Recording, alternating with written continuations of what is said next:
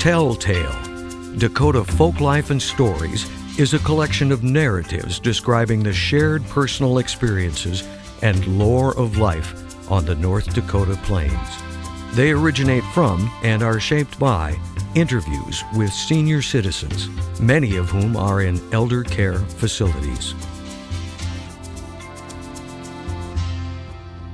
In 1889, when the new North Dakota Constitution was written, included was Prohibition.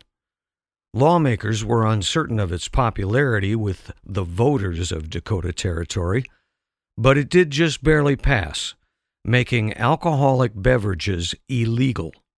There was particular concern about how German and Scandinavian immigrants would react to Prohibition, as its use was a long-standing part of their culture. It was almost considered a God-given natural right and certainly an integrated part of life in their homelands. Consumption of alcoholic beverages became illegal in North Dakota, but according to Charlie Miller of Raleigh, North Dakota, that didn't mean no alcohol was consumed. But anyway, he had the bar in Raleigh, and my uncle said, you'd walk in there. He had his hat on, big black hat, by the till, and he always had a pistol laying there. And he was darn near blind. But he would run his business. Was he selling chocolates? Was he selling pop or whatever?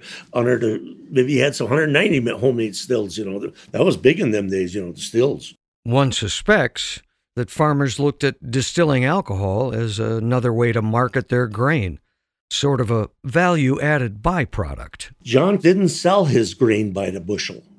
Yeah. I said, what do you mean? He says he sold it by the gallon. It's not as if law enforcement turned a blind eye to all of this, but people were clever. And another lady, when the revenuers came to the farm, and wooden barrel, and of course these revenuers knew she'd haul that stuff down the Shields and in the Porcupine to sell the stuff, and she could make good stuff. She's got, how they had the big dresses, and she's sitting on that crock like this, and them revenuers going all through that house into wherever, and she's sitting right on top of it. Where Eddie, he made it too. Well, everybody made it, but not everybody, I should say, but the good stuff. Christian, he stuck it, revenuers on him too. And they'd stick 8-foot grain box, horse-drawn grain drill, and he'd stick his down in that.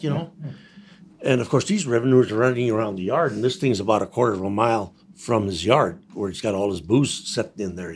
Raids conducted by federal prohibition officers were numerous during the 1920s.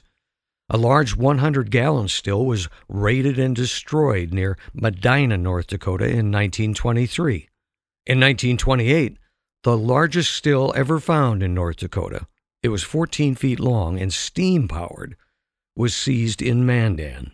Oh, yeah, that one is still laying south of Raleigh there in that hillside. I know exactly. Well, wasn't there some in west of Flasher in those buttes, too? Oh, Whiskey Buttes, yes. Yeah, there were a bootlegger, and he was getting caught, and he dumped his liquor, and everybody has tried to find it, I guess, and I kind of think they gave up on the story.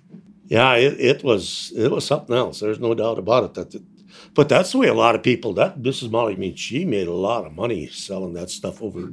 Oh, yeah, you read your Mandan Pioneer. You read that 100 years ago, 125 years, you'll see a lot of guys, including New Salem, all these guys that got caught.